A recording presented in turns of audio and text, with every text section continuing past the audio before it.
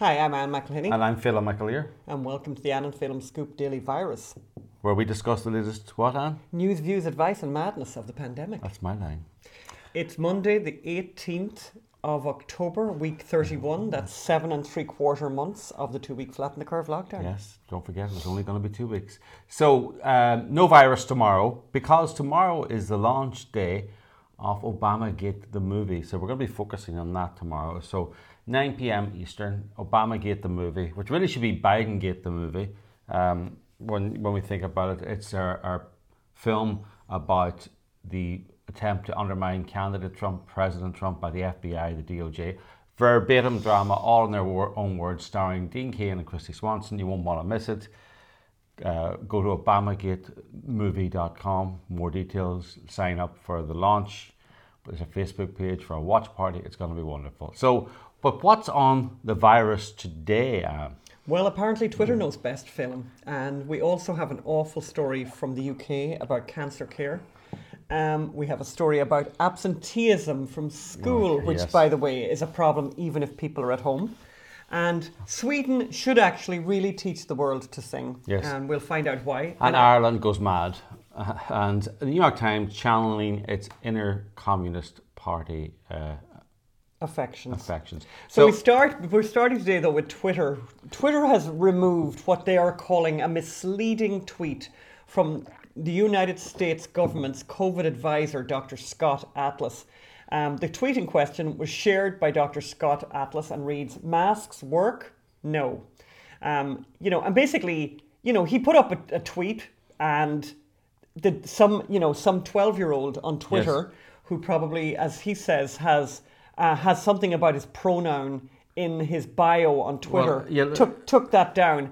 And it's just extra. It's another example, by the way, of Twitter censoring people. But what Dr. Atlas has done, by the way, is he's actually responded to this in the Federalist, and he wrote an email to the Federalist, and he outlined the evidence behind his tweet. So his tweet questioned mask wearing, and in the deleted tweet, here's what he says: "I cited the following evidence against general population masks. Number one, cases exploded even with mandates. Mask mandates in Los Angeles County, Miami-Dade County, Hawaii, Alabama, Philippines, Japan, whatever. Spain, France, Israel. Number two, Dr. Carl Hennigan, University of Oxford, Director for Evidence-Based Medicine and Editor-in-Chief of the British Medical Journal.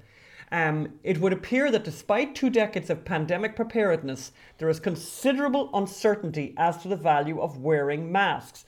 And 3, the WHO. The widespread use of masks by healthy people in the community setting is not yet supported by high quality or direct evidence. There's potential benefits and harms to consider. And the CDC. Yes, the CDC said our systematic review found no significant effect of face masks on transmission of laboratory-confirmed influenza. But basically, Twitter is deciding that the government advisor on the pandemic is not to be trusted. Even though, that he should be censored, even though he's quoting the WHO, the CDC, yes, and the British Medical Journal, etc., etc. Well, that is the world we are in at the moment. Yeah. So I think Jack Dorsey is going to be asked to explain himself in front of the Senate. But going on from there, we wanted to look at this incredible, really awful story from our friends, again, back in Lockdown Skeptics, and they're quoting here from, I think it's the Telegraph. But it's just an awful story about, and I think we've mentioned this a number of times, is the surge in cancer patient, or how the surge in really bad outcomes for cancer patients based on the fact that people have not gone for screenings, but they also haven't gone for treatment.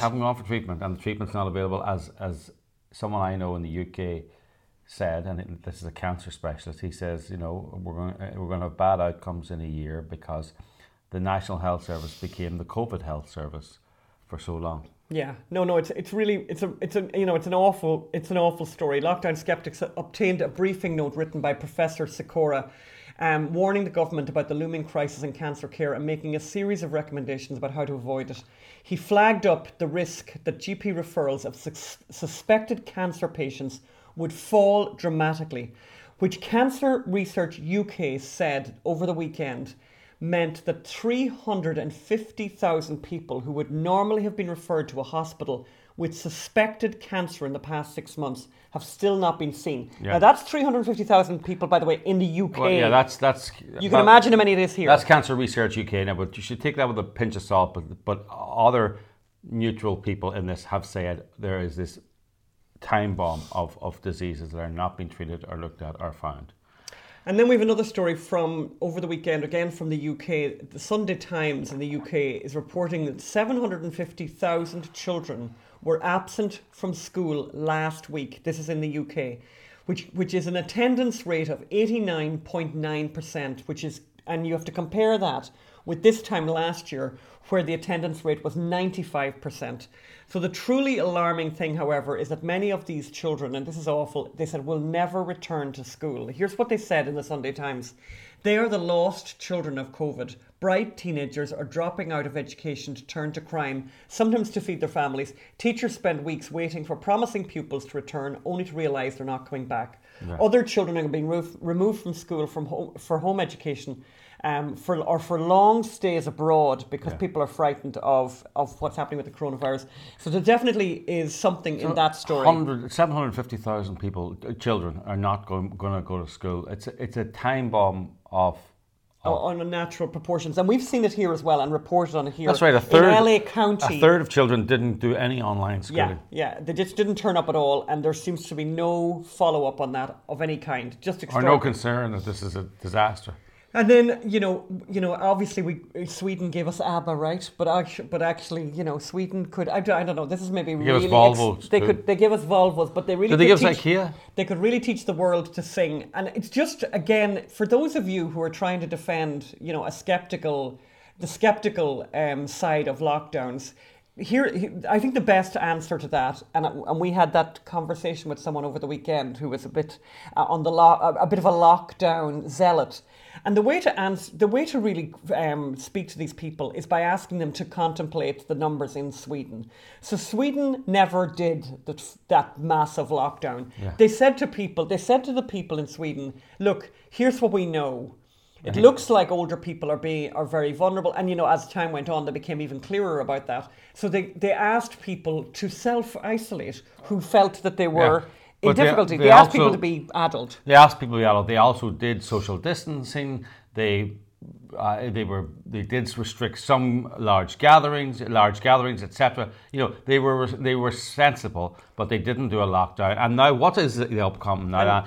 Are people dying in the street in Sweden? No, actually, in fairness, if you look at all of the countries in the world in order, and in terms of the number of cases per million, the worst place right now, by the way, is the Czech Republic, followed by Belgium, the Netherlands, France, Luxembourg, Spain, Slovakia. You have to go way down the list, actually about 75% down the list to find Sweden. So the number, just to give you an example of the comparison per million, Czech Republic has 643 cases per million. Sweden has 64. So basically 90% less of those people. So Sweden is so far down in this graph. I mean, if you even look at the Worldometer as well, yes. It's similar. You can go there and look at where Sweden is in the number of cases. Yeah. And by the way, Andrew Neil was tweeting about Sweden over the weekend as well, and he was basically AF Neil. You can get him at AF Neil on Twitter, and he's basically saying the latest. Neil is spelled Leneil. Basically, he's doing the latest 7-day moving average of COVID stats from Sweden. He's saying basically new daily cases, October the 10th. 611, October the 17th, 469. Daily deaths in Sweden, October the 10th, 3, October the 17th, 2. And again, actually, in similar vein, very few, the numbers in Ireland aren't that alarming at all. However, Ireland's going back into a full lockdown. Complete lockdown. What they're calling 4+. Yes, so level 4, almost the worst kind of lockdown you can do. Basically, no social events. No, sorry, you can't go to people's houses. People can't come to yours. You can't meet people. You can't even meet people in your garden. You can't meet people in your garden. Everyone is going to be isolated. And the figures are not that alarming. There's panic buying in the suburbs. The figures are the number of deaths related to the coronavirus. So the latest figures show that there are 33 people seriously ill with COVID-19 in hospital intensive care units. At the height of COVID, there were 160 people in intensive care units in April. So that is like completely mad. 20% down from, sorry, it's 20% of where it was at the height. So it's 80% down. 80% down. And yet they've decided to close down the whole country. Yes. But I think what's interesting, and we were commenting on it earlier, is that nowhere in the media in Ireland, basically nowhere, is there a sceptical voice being heard or being represented or being broadcast. So people in Ireland are panicking because the media is making them panic. And the government are showing no leadership. And it's just a very frightening situation for people there. And what have we learned from the New York Times today? This is the most No. I want to... Everyone should forget they heard what Anne just said there. Let me read you a headline from the Chinese Communist Party newspaper. It's a tweet. Breaking news. The Chinese economy surged in the last quarter, showing that a fast rebound is possible when coronavirus is brought firmly under control. So that's a tweet from the Chinese Communist Party official Twitter account. Oh, no, it's not. It's actually a tweet from the New York Times. Let me read you that tweet again. Breaking news, the Chinese economy surged in the last quarter, showing that a fast rebound is possible when the coronavirus is brought firmly under control. You know, let me just tell you something. Everything about that tweet is wrong. And that tweet should not be in the New York Times if it's a real newspaper. First of all, the Chinese economy surged in the last quarter alleges the Chinese Communist Party, because these figures are not independently verified, cannot be fact-checked. They are propaganda. We do not know if they're true. And then showing that a fast rebound is possible. Again, we don't know if it's rebounded or not. And there's no skepticism in this tweet from the New York Times. When the coronavirus is brought firmly under control, we cannot believe one figure in the world from the Chinese Communist Party about the coronavirus. They lied about everything. China lied, people died. Don't forget that. China restricted people from traveling to Wuhan, to other parts of China, but it allowed them to travel to Europe to bring the Wuhan virus to Europe. So this is a disgraceful piece of journalism from the New York Times. It is laughable that there's no skepticism in that tweet. Extraordinary. Yeah. Okay, and that's it for us from today. Don't forget tomorrow, Obamagate, the movie is coming out, obamagatemovie.com. Sign up, be part of a watch party, get your friends to watch with you. We're very, very proud of what we've achieved through this incredibly difficult time with the restrictions that were in place and all of that. But we've had over, I think, 2,000 people showed up to help us make this film. We're still looking. And we also were really lucky that we were joined in the production by Judicial Watch, by Tom Fitton's people, decided to come on and help us as well. So we're very grateful to them. They're co-producers on it, co-sponsors, and it's been wonderful. And it's a great story that needs to be told. And needs to be known. And we did it in entertaining ways. So tune in tomorrow. And we'll see you again on Wednesday. Yeah, but you can sign up for emails on obamagatemovie.com. Bye. Bye.